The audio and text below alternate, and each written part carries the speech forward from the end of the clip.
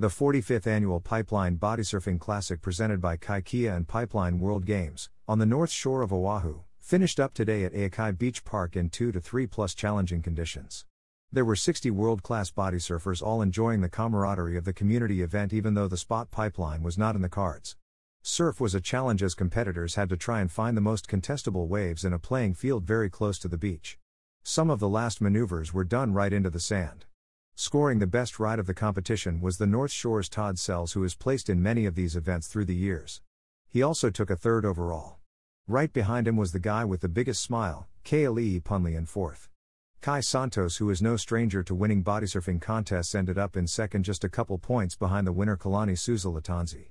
The 28-year-old Latanzi is from Maui and known for his big wave riding at the world-renowned surf spot Pe'ahi, called Jaws.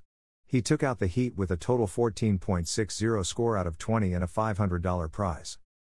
Bodysurfing, called Hei'eamoma or Kahanalu in Hawaiian, was first enjoyed by ancient Hawaiians at the break called Pipeline today.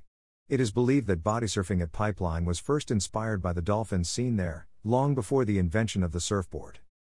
While board surfing has evolved into a visible and highly competitive sport, the main draw to bodysurfing is still as it ever was the intimate relationship between the ocean and the rider in what is considered by many as the purest form of wave riding.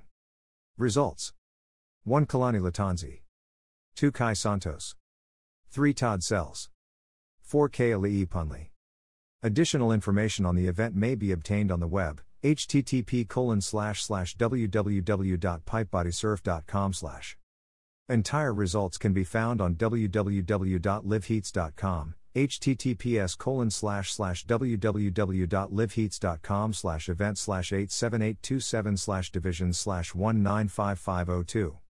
For additional information. Betty DiPolito. 808-781-2535. banzai@hawaii.rr.com. www.banzaibidyenterprises.com